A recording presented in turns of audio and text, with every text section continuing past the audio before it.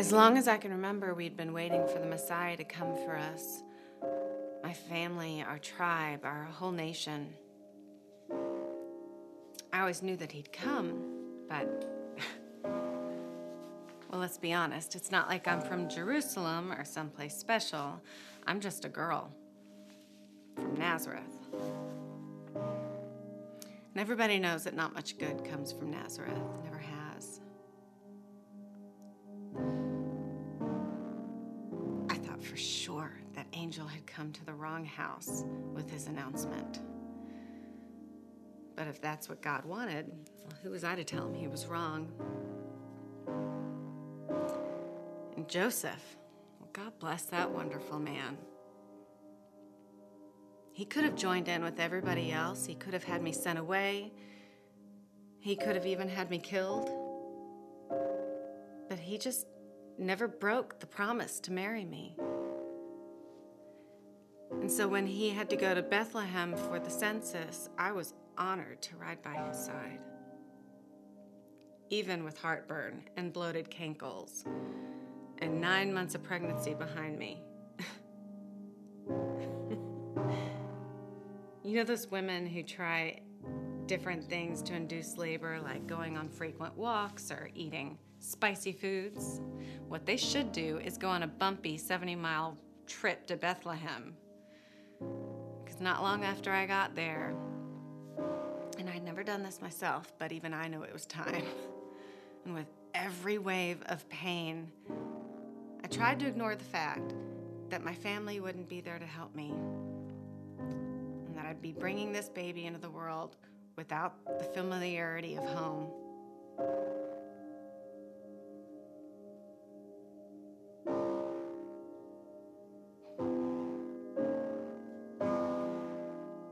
But when Jesus finally came, I forgot all of that, though.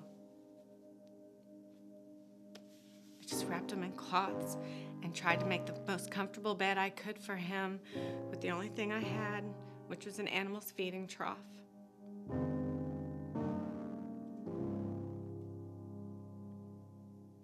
Joseph said I should have been sleeping then, but I couldn't stop staring at him.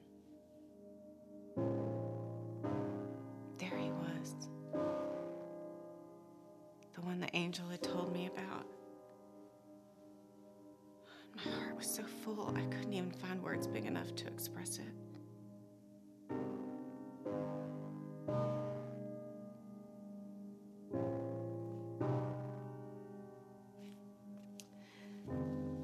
I know I'm not the first young mother to bring a child into this world. It's always been that way.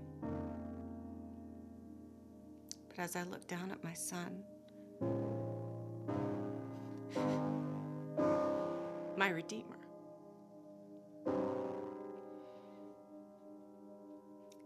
I knew that he would change everything because he'd already changed me.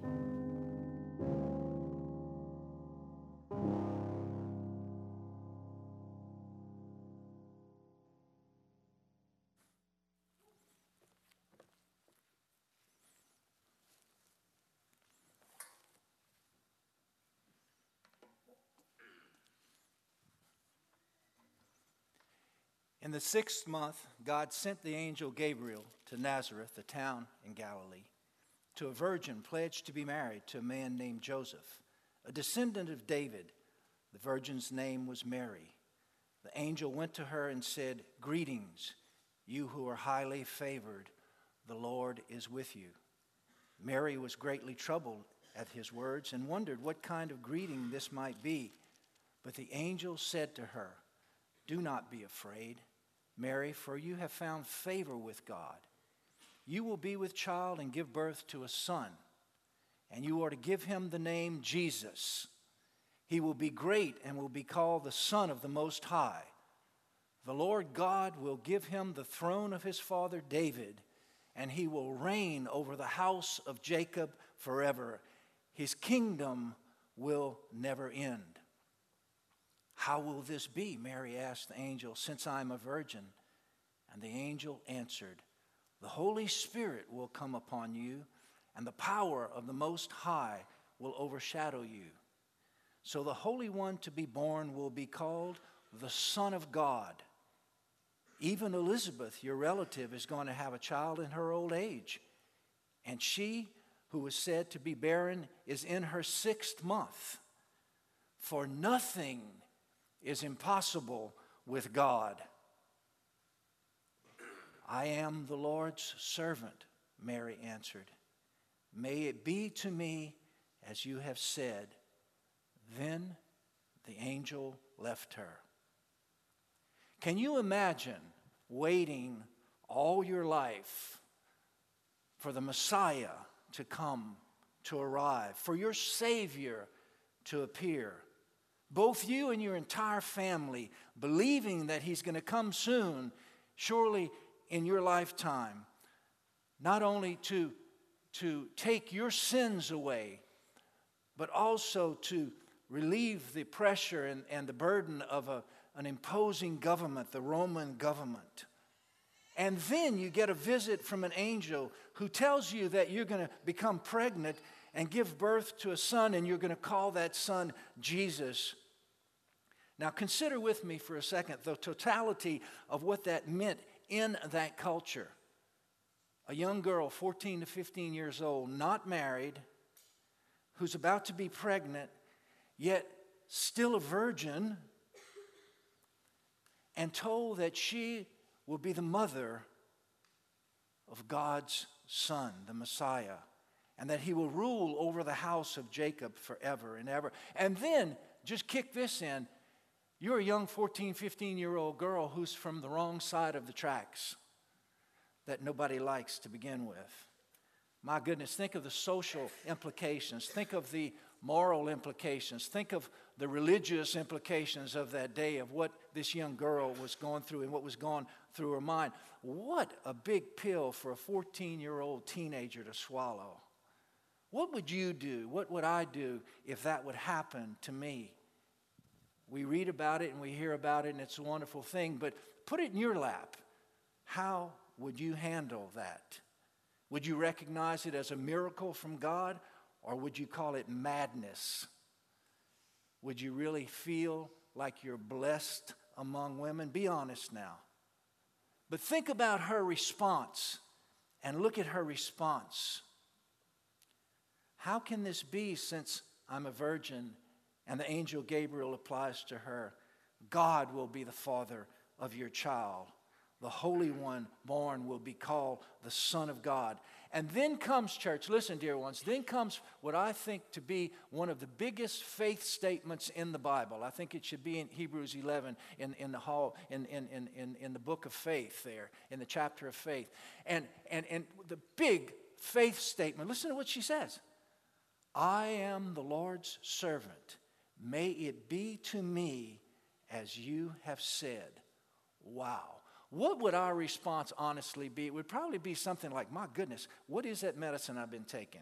What did you put spike something in my drink? What's going on here? I must have had a mild pen stroke or something, because this God came to me and told me that I'm going to father or I'm going to bring in His Son, and I'm going to.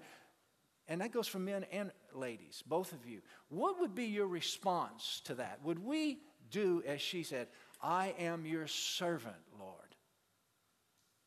As you have said unto me, let that be. In her innocence, in her trust, in the security of a childlike faith. Hear me again, the security of a childlike faith. She had accepted and surrendered to the Word of God for her life. Now, my question to you today is this. How long have you been waiting for something from God in your life? Maybe salvation of children. Maybe parents or friends. Maybe you've been in bondage for a long time to something in your life. Maybe anger has overtaken you, unforgiveness, doubt, whatever. You need a miracle in your job. You need a miracle in your finances and relationships.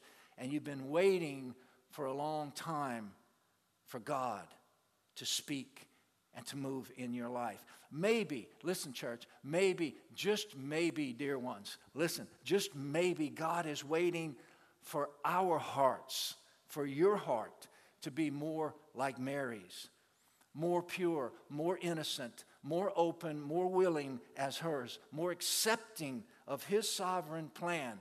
I am your servant, and thy will be done in my life. And maybe he's waiting on that. As we continue this first Christmas journey and look closer at these characters, and look at Mary today, God's vessel to bring his son into the world, I want to draw lessons from her life and from this passage. And the first one that I see here is that a place of innocence, that her innocence, her childlike faith that we just talked about, is a place for miracles to happen in her life and in your life. That a place of innocence sets the tone for miracles. She was troubled at his words and wondered what kind of greeting this might be. And the angel said, don't be afraid, you found favor.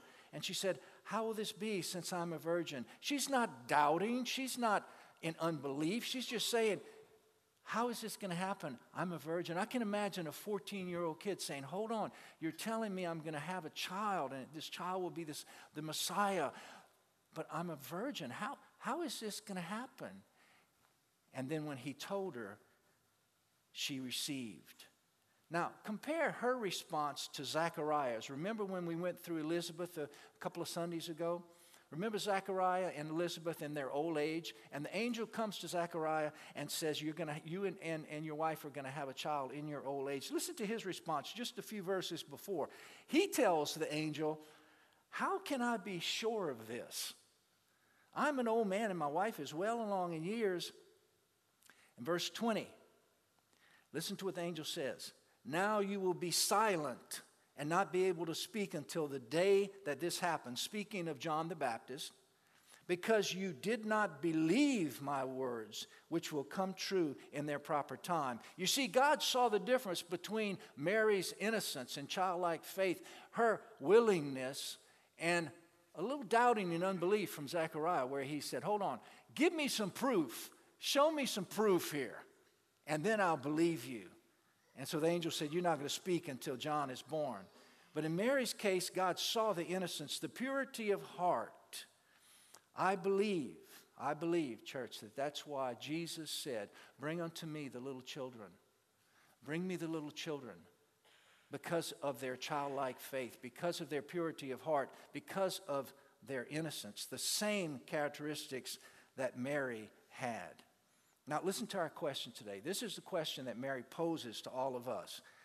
How often have we responded to God with that same childlike innocence or questioned in unbelief as Zechariah did?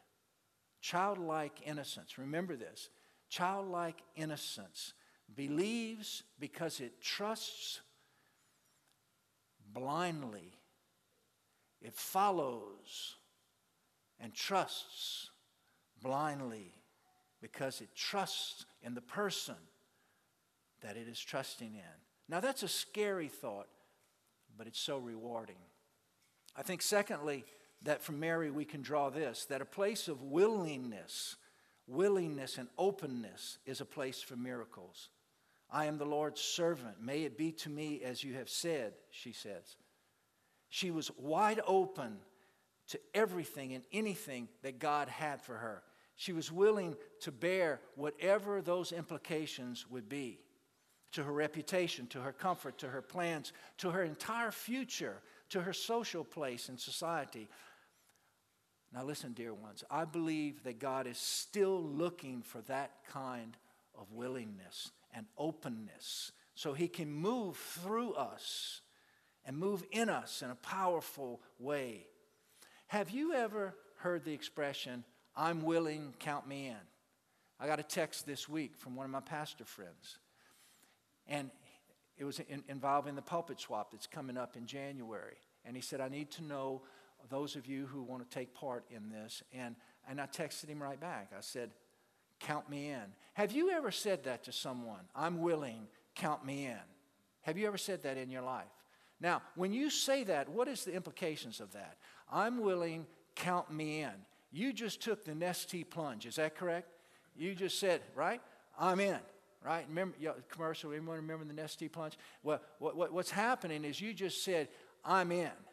I'm in. For better or for worse, I'm in. And Mary said that. She reached the point where she said, count me in. I'm in. I am your servant. Count me in. And that should be our attitude. You know, that should be, if you know, branding with companies and even churches have what they call a brand. You try to brand, which is their motto and what they stand for and who they are. Well, that should be Mary's brand, okay? It should be Mary's brand. I'm willing, count me in. But it should be your brand. It should be my brand as a Christian and follower of Christ.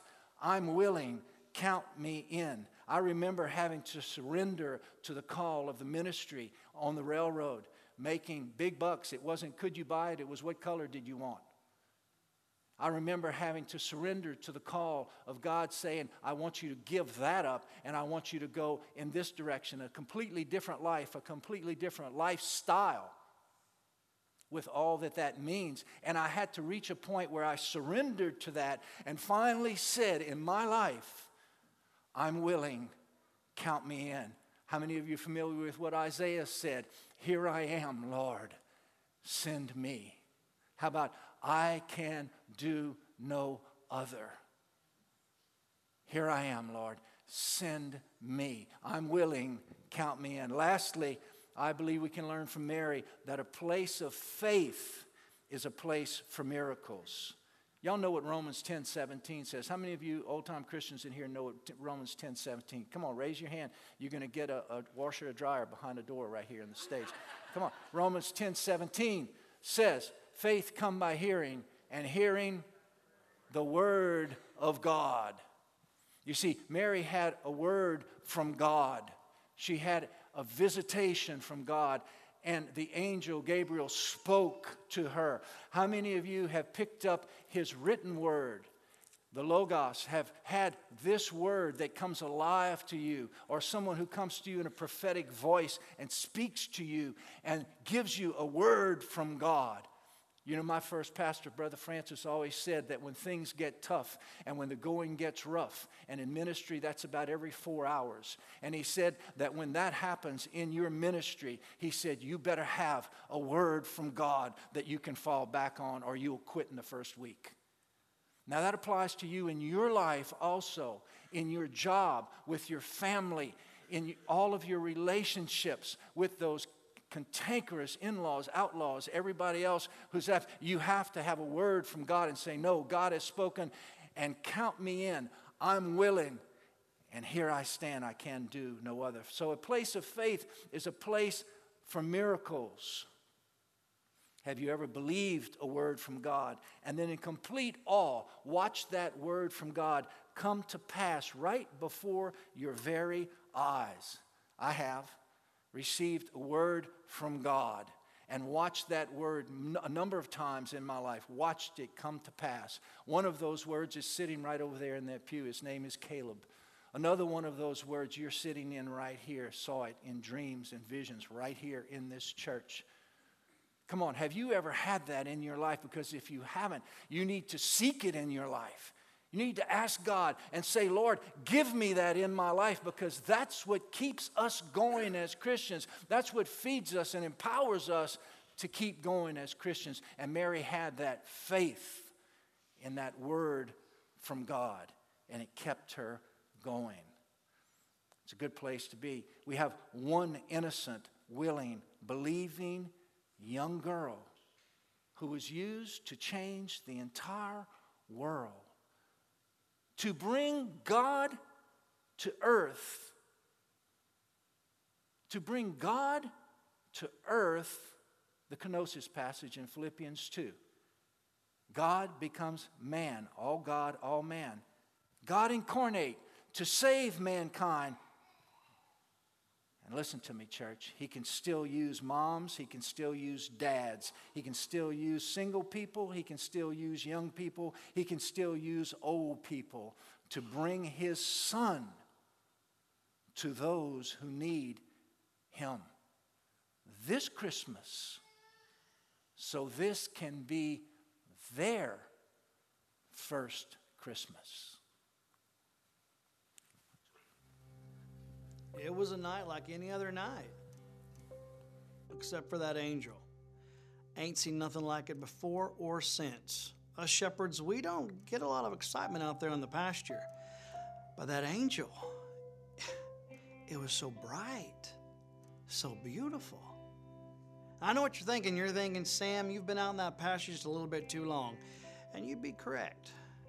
But that all changed when that angel came right up to us. And the angel said, "Don't be afraid." I was like, too late. And then the angel said, no, I wrote it down. I need to get this right. Hold on. Okay. The angel said, milk, bread. No, that's my grocery list. Then the angel said, "I have good news of a great joy that shall be for all the people. For unto you is born this day in the city of David a Savior, which is Christ the Lord." And then the angel said, "He's lying in a manger, wrapped in cloth. Go find him." Okie dokie. So we're all sitting around, and then one of the shepherds, I think it was Steve, he's like, "Hey, what are we doing? Let's get out of here. Let's go to Bethlehem." So we hightailed it out of there, and we found that beautiful baby. I'll tell you, I was a different man after that. God chose me. And nobody's ever chosen me for anything. I'll never forget what that angel said, though. The angel said, "I bring good news to all people." That means you too.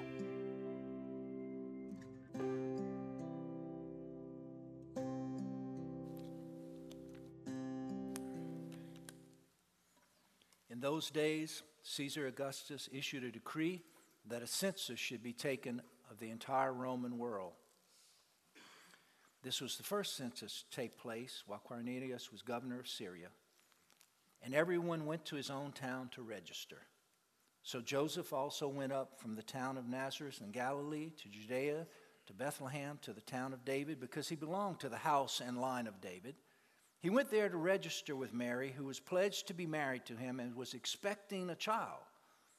While they were there, the time came for the baby to be born, and she gave birth to her firstborn, a son. She wrapped him in cloth and placed him in a manger because there was no room for them in the inn.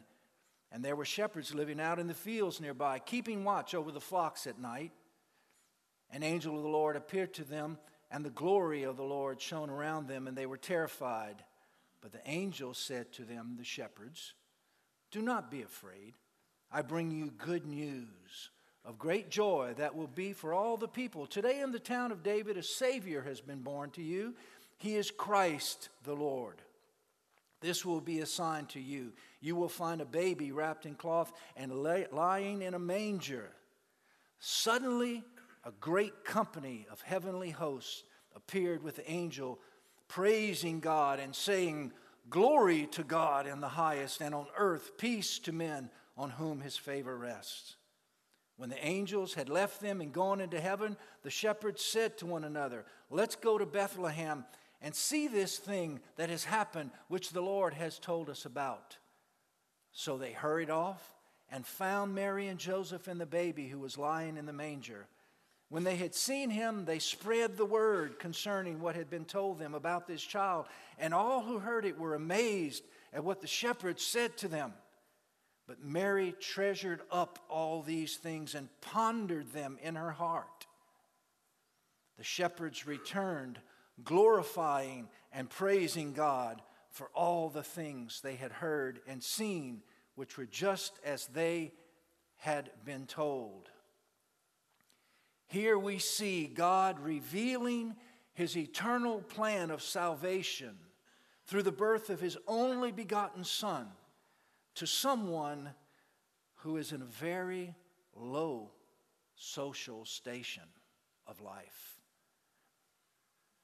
Shepherds, someone that wasn't highly respected at that time, not looked upon with great respect and esteem. You see, in that day, shepherds usually became shepherds either because their parents were shepherds and they just followed what their parents did, or because they had nothing else that they could do and so they hired on as a shepherd. It was a dirty, stinky, dangerous job. Probably the most unthought of place for God to reveal the birth of his son. And then to ask that same person, a shepherd, to come and witness his arrival and to worship his son. And then to go and to tell the whole world about the birth of his son. A shepherd. Now, we think of shepherds as some glorious thing, and in the manger scene, and you have the little shepherds, and we see movies in there, and there are nice books that are written on shepherds and everything. But the reality in the culture of that day, and even today, a shepherd smells like sheep. A shepherd gets dirty. A shepherd gets attacked by wolves and lions and bears in that day. A shepherd is someone who works hard, who sleeps outside, and cares for dirty, stinky animals. Isn't it just like God to choose someone who no one would choose, no one would think, to go and to reveal his son to, and to go and worship his son? Not the upper crust, not the religious folk. Isn't that just like God? Yep, it sure is. He seems to do that quite a bit, doesn't he? And honestly, church, I love it. I love it. You see, think about it. Think about it with me. David, King David, another shepherd. Joseph, the runt of the litter that they didn't like. Rahab, the harlot. Thomas, the doubter. Matthew, the hated tax collector. Peter, the sardine man. Think about it. Worked on a pogie boat. John, Mr. Crying and Mr. Emotion. And the list goes on and on and on. Why did God choose a shepherd? Why do you think that he chose a shepherd? I think it's because God identifies with shepherds. Because he sees us as his sheep. And we need a shepherd, someone to protect us, someone to feed us, someone to guide us, someone to be there for us. Look at Psalm 23. Who is our shepherd? The Lord is my shepherd. I shall not want, and on and on and on. It's the shepherd's psalm. I think that he sees us as sheep and us needing a shepherd. I also think he knew that these particular men had natural ability and courage to go and to tell other people about his son's birth. You see, they do have to be men of courage to protect their sheep. And these men left the manger shouting the good news to the whole world. And what can we learn from a simple shepherd? What is our lesson from a shepherd? First, I believe that God desires everyone's worship, whatever your station in life. God desires everyone's worship, no matter where you are in this life. The poorest to the richest, the nicest to the ugliest, the pretty ones, the not too pretty ones, the ones who are at the bottom rung of the ladder and the ones at the top and everything in between. God desires everyone's worship. And I think he was making a point. I will take shepherds to go and not only symbolically represent me as the shepherd of the people, but I want them to see that I want worship from every station in life. You know, Scripture says that God is no respecter of persons. Do you know that? God is no respecter of persons. He loves me and you as much as he loves Billy Graham or anyone else that you can think of who might be your great spiritual hero. He loves you and he wants your worship as much as he wants my worship. He wants a heart of worship. He wants a purity of worship as Mary had and as these shepherds has. Why do people think that it has to be the priest or the pastor who prays and carries more power and more weight than you? God wants your heart. He wants your worship. He wants you just as he wants us, and he wants to use you as he used the shepherds, and that's why he picked shepherds. He didn't say, "Pastor, go to the manger, go and follow, and there the Christ child will be." He sent these guys who smelled like sheep. Workers. He desires a heart after him just as much as he desires mine, yours, or anyone else, any heart. I also believe that God loves obedience, however strange his instructions are. They were terrified when the angel of the Lord appeared to them, but were told not to be afraid and were given the good news of Jesus' birth. And their reply was, "Let's go to Bethlehem." So they hurried off and found Mary and Joseph and the child. Their fear, their original fear, didn't stop their obedience. And God is looking for obedience. And he knew these men would obey. Now listen to me, dear ones. Listen, this fear will try to paralyze you and stop you from obeying God and keep you from the promise that God has for you. And if these men had gone with the fear, which was their initial reaction, they would have been stopped. It would have kept them from witnessing the birth of the Messiah. Have you ever been there? Have you ever missed out on what God has for you because of fear? Let's be honest. Come on, have we? Sure we have. Too afraid to take that step. Too afraid to do that thing. Too afraid to just say, "Okay, hold on. God said it. I believe it. I'm doing it." Have you ever been there, church? Come on, have you been there? Raise your hand. Shake your head. Give me a response. Yes, we've all been there. Too afraid to take that step. Too afraid to do that thing. Too afraid to go to that place. Too afraid to go and confront or to speak a word or to do something. And you miss what God has for you. And then lastly, I believe we can learn from this shepherd that God chooses everyone who chooses his good news. If you remember on the film, he said, "I've never been chosen for anything before in my life." God chooses everyone who chooses his good news, whosoever. For God so loved the world that he sent his only begotten Son, that whosoever believes in him, whosoever, say, "That's me, I am a whosoever." God chooses whoever will choose his good news. He'll say, "There's a candidate, there's a candidate, there's a candidate, there's a candidate. Whosoever believes in him shall not perish but have eternal life." And when they had seen him, they spread the word concerning what had been told them about this child. And all who heard it were amazed at what the shepherds said. Everyone, can you imagine who was listening to these shepherds? Everyone who heard these shepherds, they said, "Hold on, aren't these guys just the field hands? Aren't they the ones out there just taking care of the sheep? I know the pasture, that's so..." And listen to what he's saying. And they were in awe of what they were saying because they were preaching and speaking the good news, the gospel of Jesus Christ. The first evangelists in the church of God were shepherds. Some sheep farmers, evangelists. They weren't priests, they weren't seminary students, they weren't preachers, they weren't professors. And they were evangelizing. And everyone was amazed. Some stinky, dirty sheep herders. Now here's our question. Listen to me carefully. I'm going to pose two questions to you. God chose them. They overcame the fear. They said, "We're just going to obey and let's go check it out. Let's do it." And then they spread the news. Now here's your two questions for this Christmas, your first Christmas. Here's your two questions. Listen, dear ones, listen to me.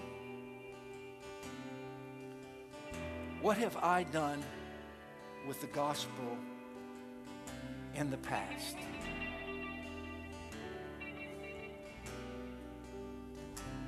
Second, what will I do with the gospel this Christmas? You see, it's no different. Oh, no, it's no different at all. There's millions of people that need this to be their first Christmas.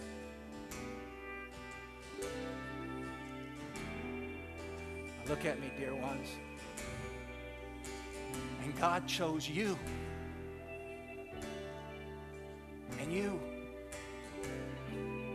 And you. To go and proclaim as these shepherds. And say, let me tell you about my Lord Jesus Christ. Let me tell you what God has done for me.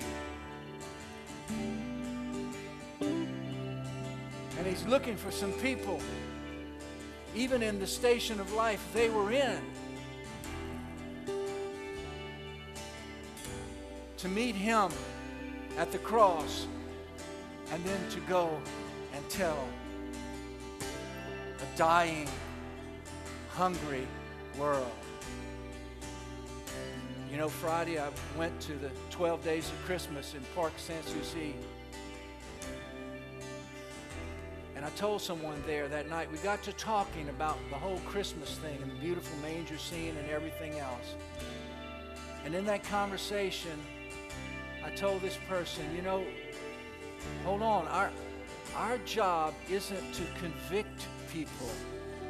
Our job isn't to make them do anything or even to convince them. I mean, if the Apostle Paul couldn't convince Agrippa, I don't have a chance. It's not for us to convince them. Our job is to tell them. Are you catching this? Not rocket science. Just go tell them. Be a light. Be a voice.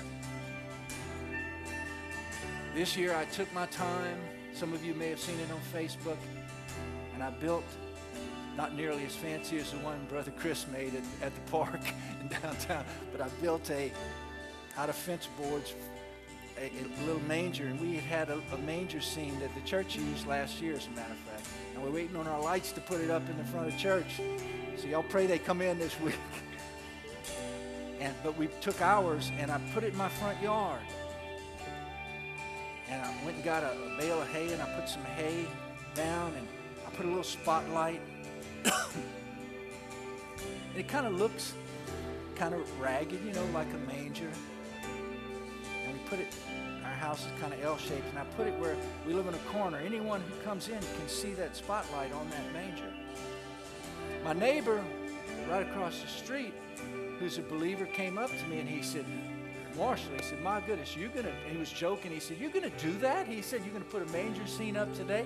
He said, do you know you may get in trouble? He said, you're going to come against, you know, what's politically correct and everything else. I said, well, I sure am. And then Friday night, we went and opened up life-size manger scene. Y'all need to go see that one night this week, downtown in Parc Saint-Souci. Yesterday I go to the mailbox and there's 2 or 3 Christmas cards, and there's a Christmas card there, church, from a man at 402 Beacon, and we live on the corner of Lahaski and Beacon. And I said, who is this? I don't know who this person is. And it was addressed to my neighbors at 201 Lahaski, so I opened it up. And when I opened it up, it said, it just says this, big letters, thank you so much for putting up your manger scene in the neighborhood. Your neighbor.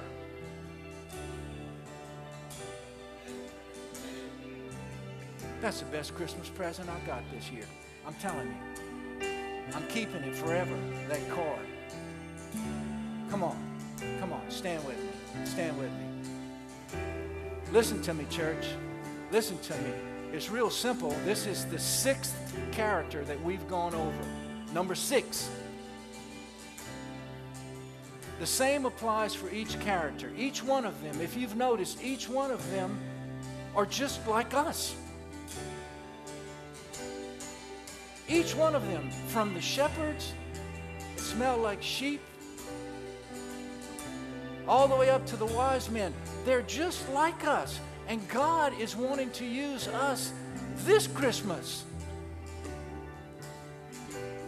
Because this is your first Christmas. And you need to share it with someone who doesn't know at all. In Jesus' name.